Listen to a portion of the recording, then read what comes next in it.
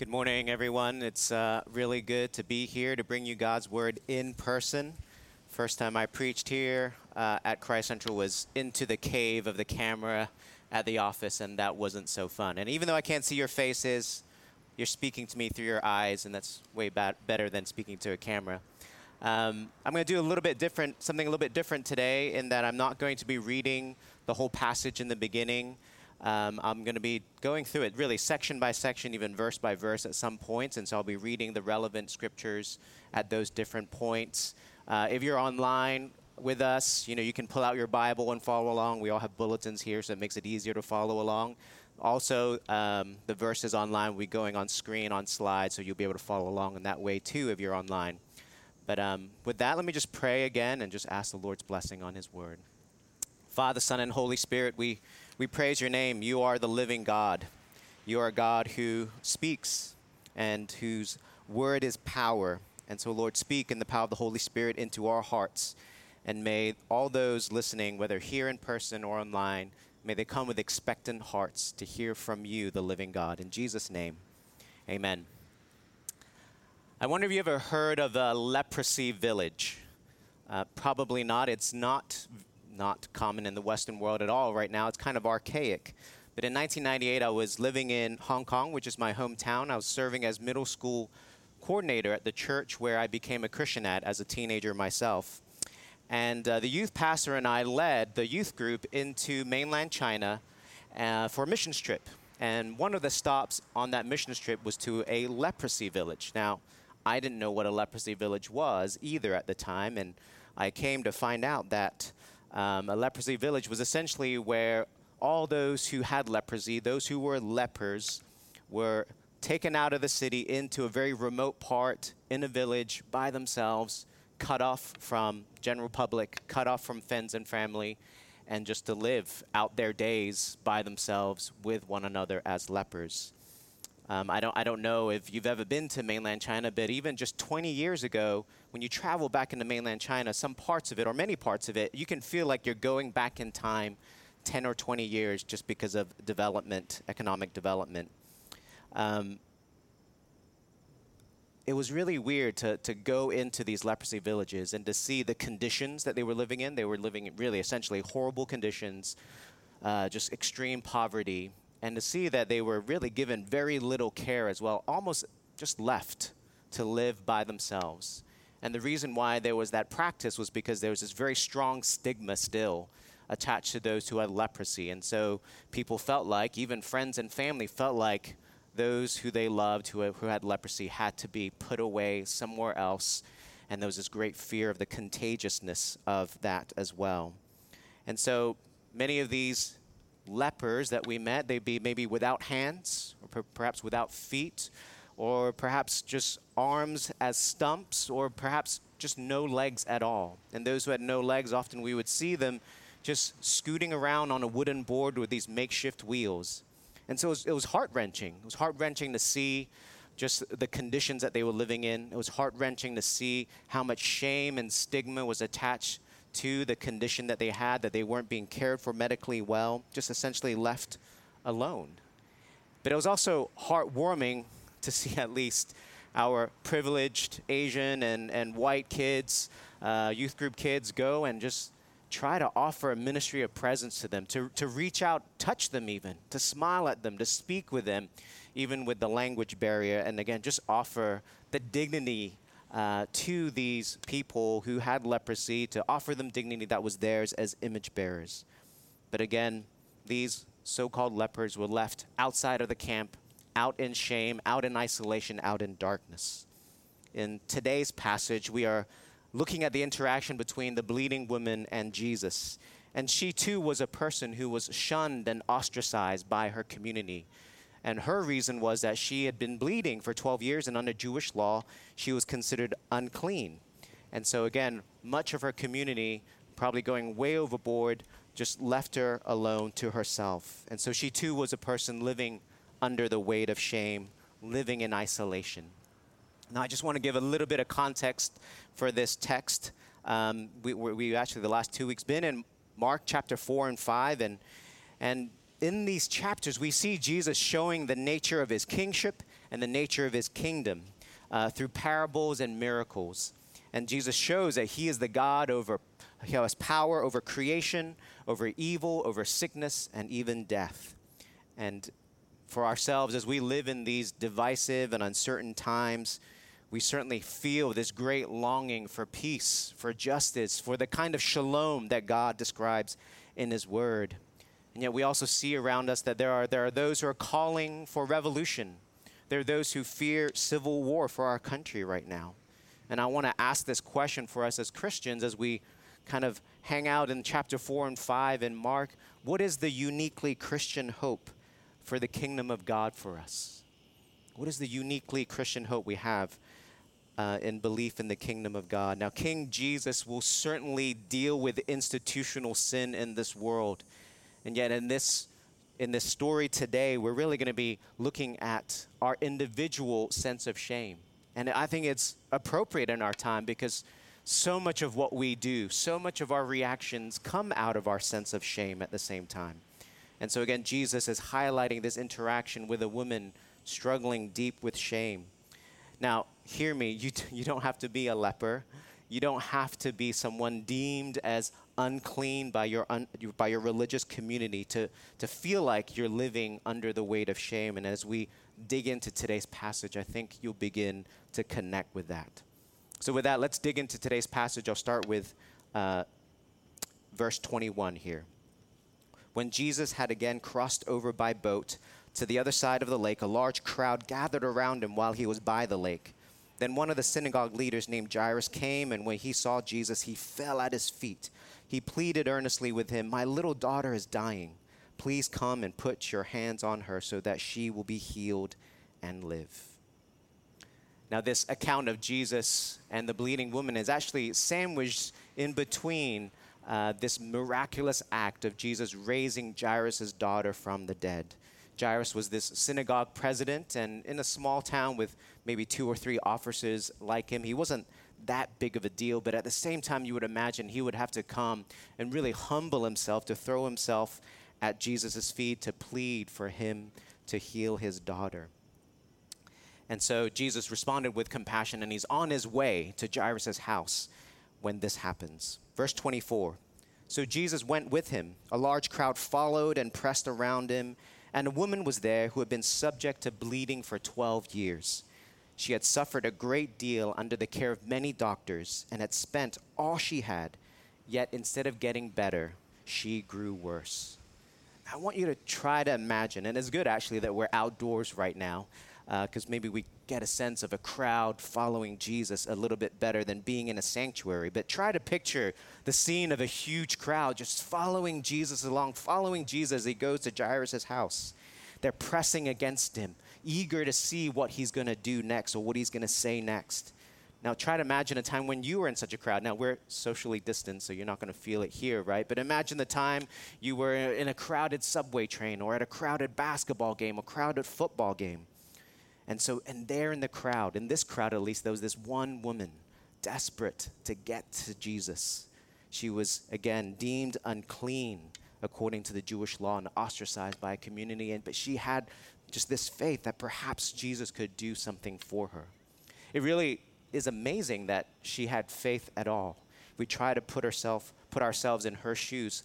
12 years of struggling with this chronic illness of bleeding that led her to be ostracized and to be repeatedly disappointed again and again by doctors' efforts. I mean, this could leave a person to just resign themselves to not hope at all again, or to even curse God as a result. Now, those of you who have struggled with chronic illness, whether mental or physical, you probably know well that sense of despair that this woman might have felt. Now, this woman, not only was she ill then, we are told she was penniless because of all the money she had spent on doctors to no avail. And so she was destitute in every way, physically, socially, and financially. And as it says very clearly and succinctly, instead of getting better, she grew worse. But spiritually, she still had faith. Her faith, you could say, was both great and small. It was amazing faith, born out of desperation and born out of lowliness and brokenness. Her faith, though, was at the same time small, only the size of a mustard seed, because in her shame, in her fear of disappointment again, she felt like she did not want to seek healing out in the light. She did not want to draw attention to herself. We too, in our unhealthy shame, we often feel like we can't tell anyone about it. We have to find solutions on our own in the dark, in isolation. We do not want to bring it into the light. We do not want to bring it into the presence of embodied people or even embodied God. It's too scary, too risky, it seems to us. Perhaps, like the bleeding woman, you too have struggled with some chronic illness, again, whether mental or spiritual, and you've felt shame put on you as a result. Or perhaps shame has been put on you because of the color of your skin. Or perhaps shame has been put on you because you didn't live up to your family's definition of success. Or perhaps shame has been put on you because society has told you you're not pretty enough, you're not smart enough, you're not fit enough. Or perhaps shame has been put on you by your tribe because you're not black enough, you're not white enough, you're not moderate enough or progressive enough or conservative enough. Shame gets put on us and we internalize it and we make it what it seems like our own voice, and we suffer under the unhealthy shame of that voice. An internal voice that often gets triggered by external circumstances or external voices. But let's see how this woman continues in her approach to Jesus. Verse 27, when she heard about Jesus, she came up behind him in the crowd and touched his cloak because she thought, if I just touch his clothes, I will be healed. Now, again, think, the bleeding woman, bleeding for 12 years, in her anemic, weakened state, pushes through a crowd of people to get to Jesus, thinking maybe if I just touch the bottom of his robe, perhaps I'll be healed. It's amazing faith, and yet small at the same time. There was a period during seminary where God really just broke me down. The stuff I was studying led me to realize that truly my best acts before God were like filthy rags compared to his standards. I was realizing the depth of my sin to a new degree. Here's the thing. I took pride in my repentance. Sounds silly, doesn't it? I took pride in my repentance. I thought I was good at repenting, that was my saving grace. That I was good at beating myself up real good after I'd sinned and then bringing that before God. That my repentance had become my works righteousness. But this realization really messed me up because I felt like, Lord, if the best thing I can bring you, which is my repentance, if that too is tainted with my sinful motivations, then what can I say to you at all? And I literally did not know how to talk to God for a period. I would just fall prostrate before him and cry out to him. Not words, just cry, like literally cry to him. There's this song that I attached to this time in my life where God was doing a work in me. And it's a song by Cayman's Call called Love Alone. And this period in the song helped me to realize at a deeper way how everything I do and everything I say is covered by the blood of Christ. And it helped me to see my helplessness, my wordlessness, and my need for God's grace in a lowly place. And so here are some lyrics that I really resonated with in that song. It says, no one would love me if they knew the things I hide. And the hands I've seen raised to the sky are not waving, but drowning this time. And the chorus goes, give me your hand to hold, because I can't stand on love alone. And love alone is not enough to hold us up. We've got to touch your robe. So swing your robe down low. Swing your robe down low. As you can hear, the main imagery of the chorus that is repeated is from this gospel account of the bleeding woman reaching out to touch the edge of Jesus' robe. It's a picture for any of us when in our shame it leaves us wordless and with little faith, enabling us perhaps with just that little bit of faith to reach out to Jesus to touch the edge of his robe, from the lowliness of the ground to reach out to him and hope for healing. when we feel like words alone about God's love is not enough, that we need to feel his touch, his presence, his power, his person. Let's see how this works out for the woman. Verse 29, immediately her bleeding stopped, and she felt in her body that she was freed from her suffering. We're not told this here, but what was she feeling when she felt healed and that she felt her body freed from suffering? Again, we're not told, but we have to imagine she was elated, ecstatic, overjoyed, just beside herself, not knowing what to do with herself. It's been 12 years of suffering. Verse 30, it continues. At once, Jesus realized that power had gone out from him. He turned around in the crowd and asked, "Who touched my clothes?" What is Jesus' tone here, do you imagine in your head? Is he irked? Is he like a parent, like irked that his annoying children are asking him to do just one more thing when he's got other more important things to do? Or is Jesus' tone here inviting? I think we often project our own experiences as a child or as a parent onto Jesus, onto God. And we think he's irked, but when in fact Jesus is not irked, he is inviting the woman, compassionately inviting her to come out from the crowd, to come out of her shame, to come out of hiding, to come out into the light. Here's a little comedic relief. Verse 31, "You see the people crowding around you," his disciples answered, "and yet you can ask, 'Who touched me?'"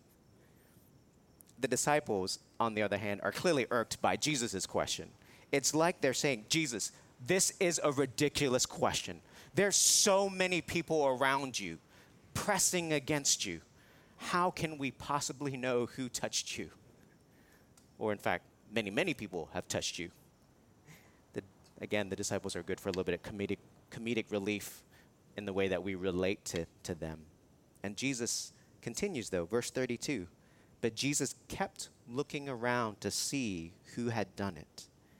Jesus' gaze here is a compassionate, inviting, searching gaze, patiently waiting for our courage to catch up to the work that he has already done in us. It's like when we have these intense moments with a loved one, when we're trying to get across to them our love, our acceptance, our grace for them, and we say, "Look at me. Look at me." If Jesus held your face in the intensity of your shame and said, "Look at me," could you look back into his eyes? He's calling us out of our shame, out of our isolation, out of the place we're hiding in the crowd. Would you be willing to take a risk, to step out, to trust him, to truly be loving and gracious and accepting as he has promised? Well, you know probably the ending to this story. Verse 33, "Then the woman, knowing what had happened to her, came and fell at his feet, trembling with fear, and told him the whole truth. He said to her, 'Daughter, your faith has healed you. Go in peace. Be freed from your suffering.'"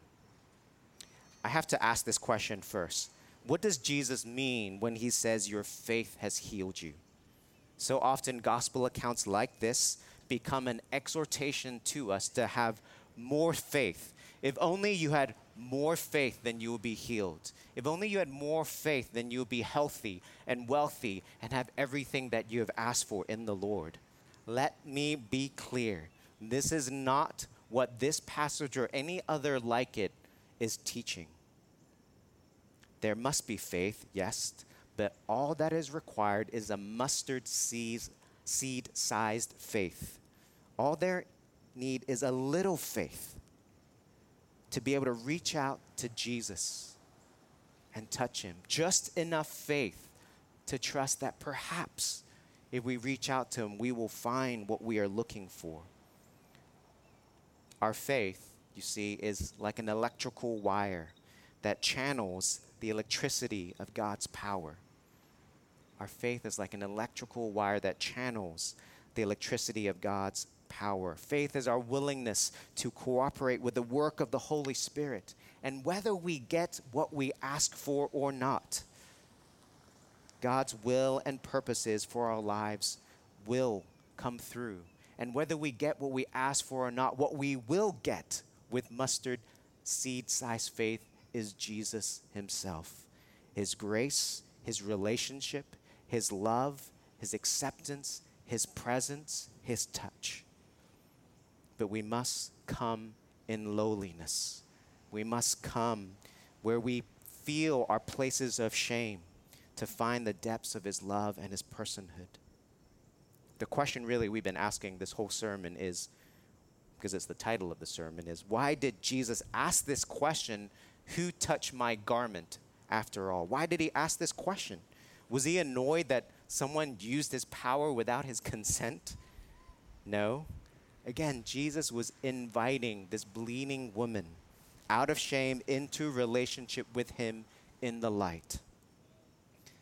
It's like when God asked Adam and Eve after they had sinned and eaten the forbidden fruit, and they had felt shame and hid from him, and God asked them, "Where are you?"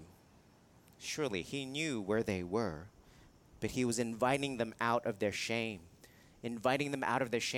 because he was going to cover their shame with animals that he sacrificed for them, with clothes that he had made for them with his own hands. Jesus wanted the bleeding woman to know that she wasn't healed by just touching some magical robe. Jesus wanted the bleeding woman to know that what was more important than her physical restoration was her spiritual restoration to him. That she was unclean no more to God, whether inwardly or outwardly. That there was no more shame because Jesus will take our shame on the cross. That there's no more shame because Jesus covers us with his robes of righteousness. All we need is just enough faith to grab onto that. Jesus restored her into the people of God and into relationship with God. I want to just make a turn towards application here for us to consider what we can learn from this passage. We live in an age where Instagram and social media in general has increased our feelings of shame, increased our exposure to feelings of shame. We used to struggle with keeping up with the Joneses, which means, we look at our neighbors around us and we compare ourselves and see, what new car have they got, what new TV have they got, what new children have they given birth to, new whatever. And we may feel shame if we can't keep up with them. But now we compare ourselves to our global neighbors. Not only are we trying to keep up with the Joneses, we're trying to keep up with the Kardashians and the Kims and the Khans and the Watanabes and the Wangs and the Garcias and the Patels and the Khans and the Mohammeds and the Alis. We're just trying to keep up with everyone online. I'm sorry if I left out your people group, by the way. There is an unhealthy shame and a healthy shame. Unhealthy shame drives us ever in a downward spiral into our broken selves, leaving us with no hope. Healthy shame drives us to the end of ourselves to find Jesus. Healthy shame drives us to depend on Jesus, drives us to see that freedom is through Jesus, freedom to become who God has created us to be. Healthy shame humbles us and enables us to always be the poor in spirit that Jesus talks about.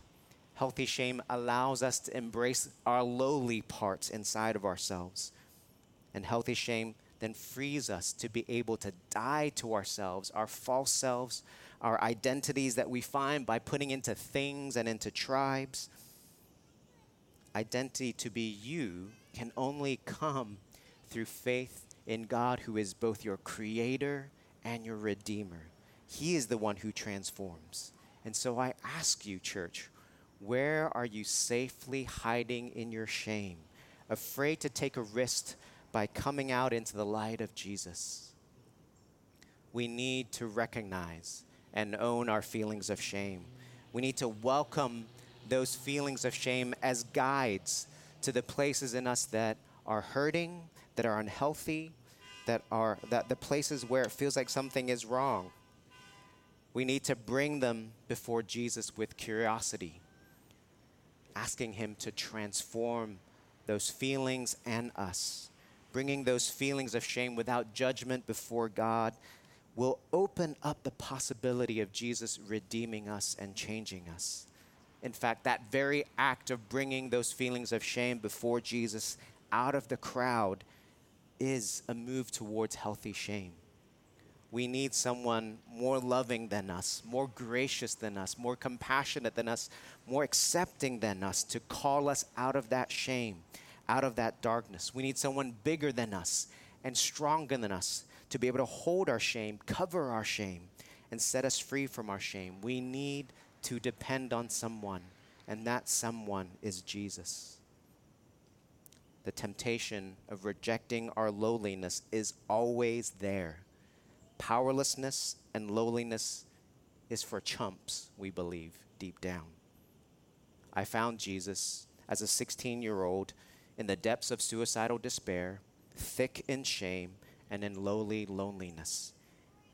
And the lie I'm still tempted to believe almost 30 years later is that Christian maturity means graduating out of needing Jesus in my loneliness and lowliness.